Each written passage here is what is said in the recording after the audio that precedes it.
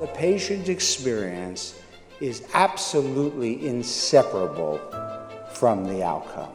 Life-changing medicine must be accompanied by a life-changing patient experience.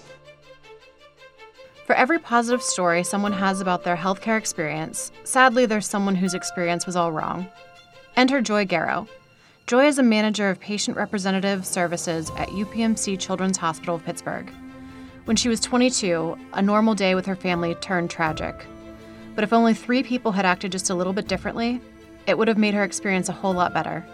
Here's Joy. 20 years ago, it was when I was 22. It was when I was living in New Jersey, which is where I'm from. So if you ever see me on the road, I apologize. And you know, it's really the story of how I found out that my father had passed away. So on that night, it was a Friday night, it was very typical for us to have a family dinner and then plan some kind of family activity afterward. And like most families, a discussion about what the family activity was going to be turned into a disagreement, and then that disagreement turned into an argument that suddenly turned into my father being in cardiac arrest. So a very typical night turned into a really atypical experience. So I don't have a lot of medical knowledge. Even now, my background is in mental health care, so I knew enough to call 911, and I didn't really know what was going on beyond that. Paramedics quickly came. They came and brought him into their vehicle. They started working on him. I got prepared to follow them to the hospital, and they turned on lights and sirens and went. I followed and followed a bit later. And as I was walking into the hospital, I was sort of walking in the main entrance, and over to the side, I heard the paramedics bantering with one another and joking about the fact that they wouldn't be having any arguments with their wives that weekend because they didn't want their wives to die of heart attacks. So that's how that information was first shared. And you can imagine it was shocking and difficult and unexpected. And as I sat there, I was totally alone. And I mean, I'm not sure what you were like as a 22-year-old, but I was incredibly immature. And really just had no map of understanding that. So I had an attending physician come out, and she delivered that information in a much more professional way. And in that moment for me, she was standing over me. She was very connected to just the clinical information that she wanted to explain, that he had had a massive heart attack, that they were unable to revive him. And it felt cold to me. The professionalism made me feel like that this was routine, and that the individual experience I was having didn't matter. Shortly after that, she asked if I wanted to go and sit with my dad, and yeah, of course, I wanted to do that. And so I was brought into the room, and I just wasn't prepared for what I saw there.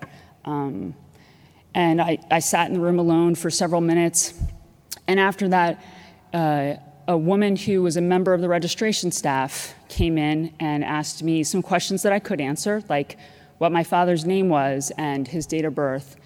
And she started asking me questions that I couldn't answer, like what his social security number was and what his insurance information was. And I didn't know any of that. And because we had been at home, his wallet wasn't with him. And so I left the hospital to go get that information. And that was the last time I saw my father. And so as I've reflected on this story, and I have reflected on this story many different times in my life, there's 3 touch points that I think is worth sort of examining very briefly. And those are, of course, the interaction with the paramedics, the interaction with the attending physician, and finally, the interaction with the registration staff member. So with the paramedics, what I'll say is now, 20 years out from that and 15 years into my own career in healthcare, I know that we see an incredibly intense amount of suffering and emotional tumult. And there's lots of different ways that we cope with that. And one way is to engage in dark humor with one another. That is a real coping skill that many of us use. Unfortunately, that night, those folks chose to have that conversation in an online space where patients and families could hear it, many of whom were at the ED like me, not necessarily knowing how their loved ones were being cared for or what was happening there. The second touch point was with the attending physician, who used a tool that I think many of us use when we are trying to deliver a tough conversation, tough message to someone, which is professionalism. I think that's important. I use professionalism in giving tough messages. And I think professionalism alone can make us appear cold or that this is routine. And so professionalism has to be infused with compassion and humanity and care, so that each time we have those conversations, when we're giving a difficult diagnosis, when we're talking about someone who's just passed away, or anything else, that we really make sure that people recognize in that moment that we are there with them and that we care about them and we care about their families. And finally, the registration staff member that came in did exactly what she was trained to do.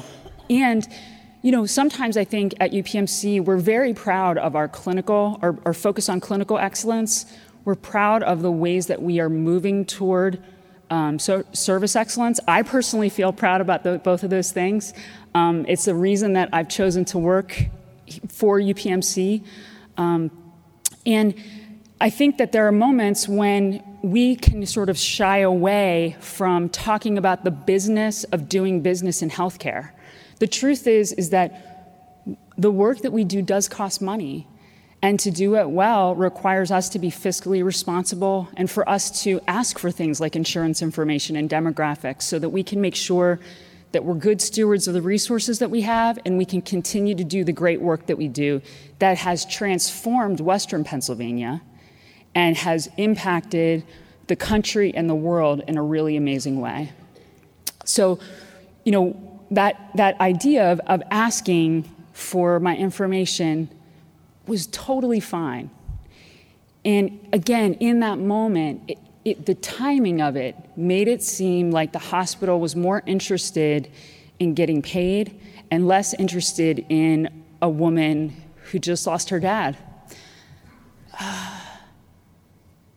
And I think that for me, as I have continued in my journey, first as someone who did direct care at Western Psych for several years before transitioning to Children's Hospital, and now being in a leadership role, I have examined and thought about this story, and I would suspect that everyone here and everyone at the other sites have stories like this. We have chosen to use our skills, our abilities, and our intelligence to come and work in healthcare. And it is hard. It's hard work. It has personal cost for each of us. And the hope is that when we examine these stories and think about the nuance that would have helped us have a better experience when our loved ones are in distress, it makes it much easier for us to think about how we can do this and model this and operationalize this in the work that we do every day. So my hope is as a leader and as a colleague that, the lessons that I've learned in that experience has helped me, to really be someone who cares about the people that I serve and the people that I serve with every day at Children's Hospital. Thank you for listening. You've been listening to Life-Changing Moments. If you like what you've heard, tell your friends and let us know in our Yammer group, Life-Changing Moments. For more information on how you can create a better UPMC experience for our patients and your colleagues, search UPMC Experience on InfoNet. Life-changing moments are everywhere. What part will you play?